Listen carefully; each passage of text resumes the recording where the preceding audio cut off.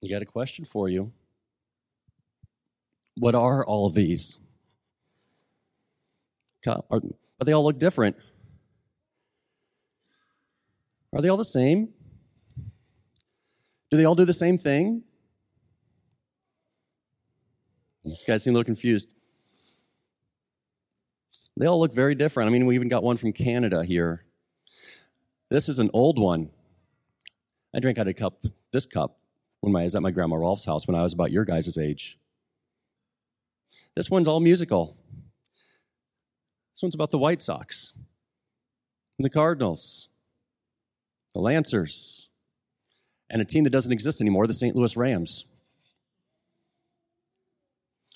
But what do? Do they all hold water? You think so? Are they all worthy of holding a little water? You think they can all hold some water in them, Logan? Yeah? You guys are like, what's the trick? I don't know. Let's see. Seems good. Good. We're doing good so far, right? All got water in them. I haven't eaten yet.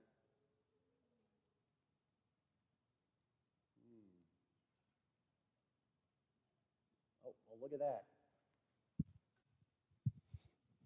They all held water. Do they all look the same? No. But do they all hold the water? Yes. Do all of you look the same? Are you all from the same place? Do you all have the same parents? No. Can you all hold God's Holy Spirit? See? Imagine the water is God's Holy Spirit. Peter said, God made no distinction. The Holy Spirit came to the Gentiles just like to the Jewish people. They were all worthy of holding God's Spirit. Not because of what they looked like, not because of their size, not because of where they came from, but because God loved them, because they were humans that God had created. They were all worthy of receiving God's Holy Spirit. That day, Peter baptized Cornelius and his whole household. They all received the Holy Spirit. It all fell upon them. When we look at other humans, we need to realize the same thing. We don't all look the same, do we? Not all humans have the same skin color. Not all humans are born in the same country. Not all humans are the same size. But Peter said, God makes no distinction, meaning he doesn't say, I like this one because it's blue. I don't like this one because it's small. I like this one because it's Cardinals. I don't like this one because it's White Sox. God doesn't say anything like that about humans. He says, I love you, I love you, I love you, I love you, I love you, I love you, and you, and you, and you, and you, and you, and you, and all of them. And all of them out there, God says they all are worthy of my love. Next week, we're going to talk a little bit more about this. But I want you to remember, God makes no distinction. Every human being you see is worthy of God's love and needs God's Spirit. So let's fold our hands and pray. Dear God, help us also to make no distinction, but to tell all people of your great love for us. In Jesus we pray. Amen. Grace, mercy, and peace be unto you from the one and only true God, Father, Son, and Holy Spirit. Amen. Just going to catch my breath for a second. So, did you ever hear about this real upscale church? It was full to the brim on Easter Sunday. Everyone in their Easter best, their suits and their dresses, and the kids and all these wonderful attire. Everyone looking amazing. And the readings were being read at the lectern when the back door to the church opened up. And in walked this really old, dirty, wearing rags man. And he started slowly walking up towards the front of the church. And as you know, everyone's head started turning, looking at this man. The usher sitting in the back got up. This usher had always been kind of a stern man. And so everyone wondered, what's this usher going to do? Is he going to take this guy out? Is he going to walk him back out of the church? The old man wearing the rags continued slowly up towards the front of the church. When he got to the front row, he just plopped down in the middle of the aisle and sat. And everyone just looked, what's going on? This is not how we act. This is not what we do. And it's Easter Sunday, and it kind of smells. The usher came up, and everyone's going, oh, thank goodness. This is a distraction. And the usher came up, plopped down right next to him, and sat there. And the reader had stopped, and the usher looked at him and said, well, please continue. And so the reader continued reading the lessons. Throughout the whole service, that man and the usher sat together right in the front on the floor.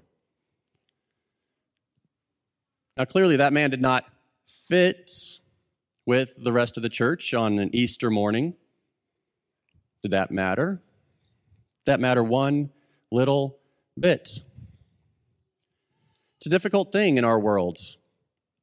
You see, Peter, the Apostle Peter, he was with the Jewish people, and the Jewish church in Jerusalem was growing.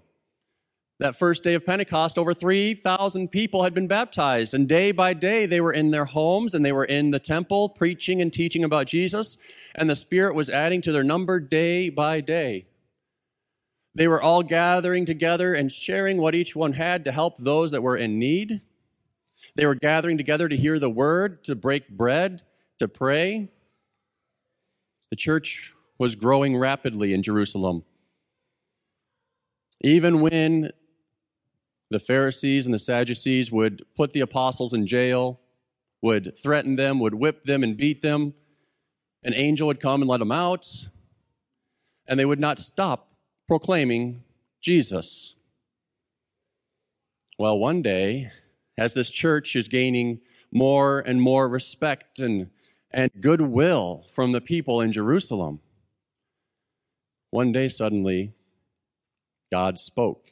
And you know what God likes to do? He likes to kind of throw everything out of whack a little bit for us.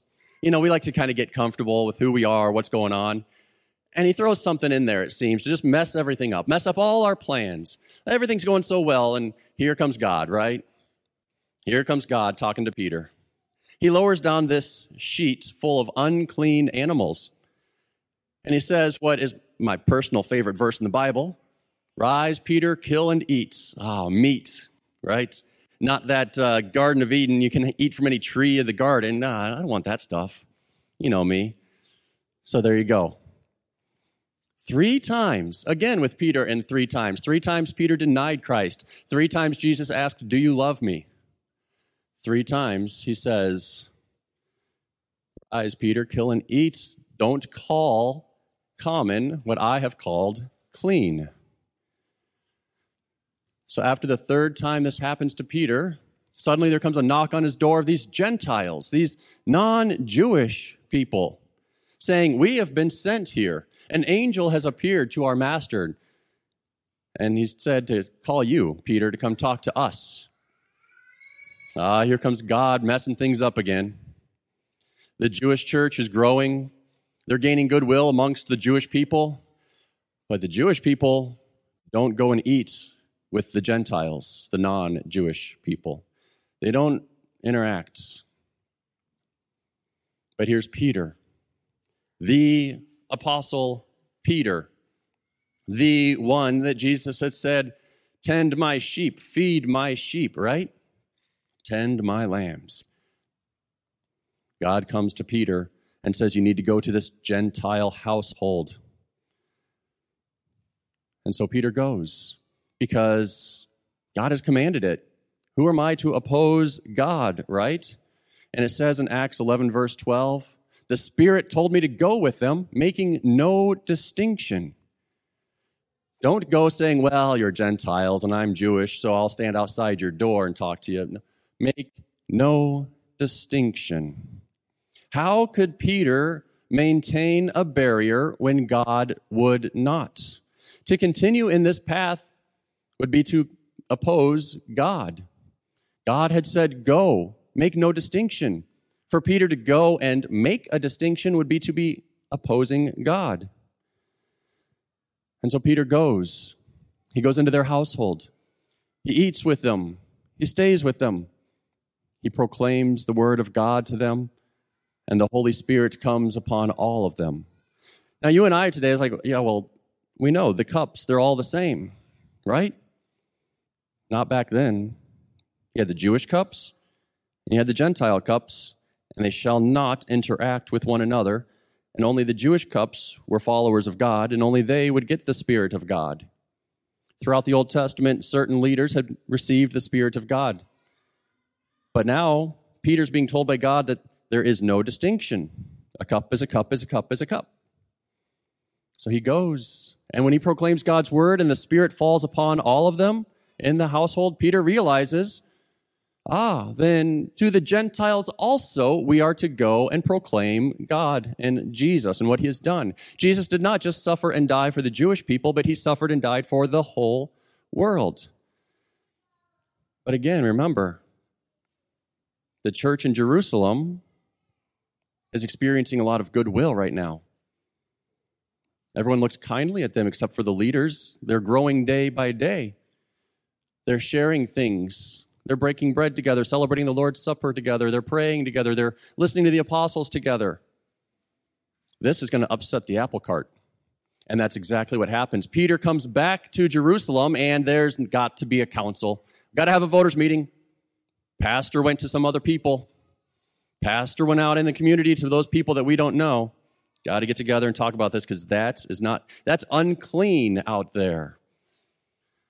And so they get together and they're arguing and they're saying, why did you do this, Peter? That's unclean. You can't go eat with the Gentiles. And what Peter says in 11:15 brings out everything that they and I, all of us, must realize. The Holy Spirit fell on them just as on us at the beginning. Just like on the day of Pentecost when we received the Holy Spirit, Peter says, these Gentiles also received the Holy Spirit. We are not saved by works. We are not saved because we were born into the right family in the right place at the right time. We're saved because the Word of God came to us and the Spirit was given to us through that Word.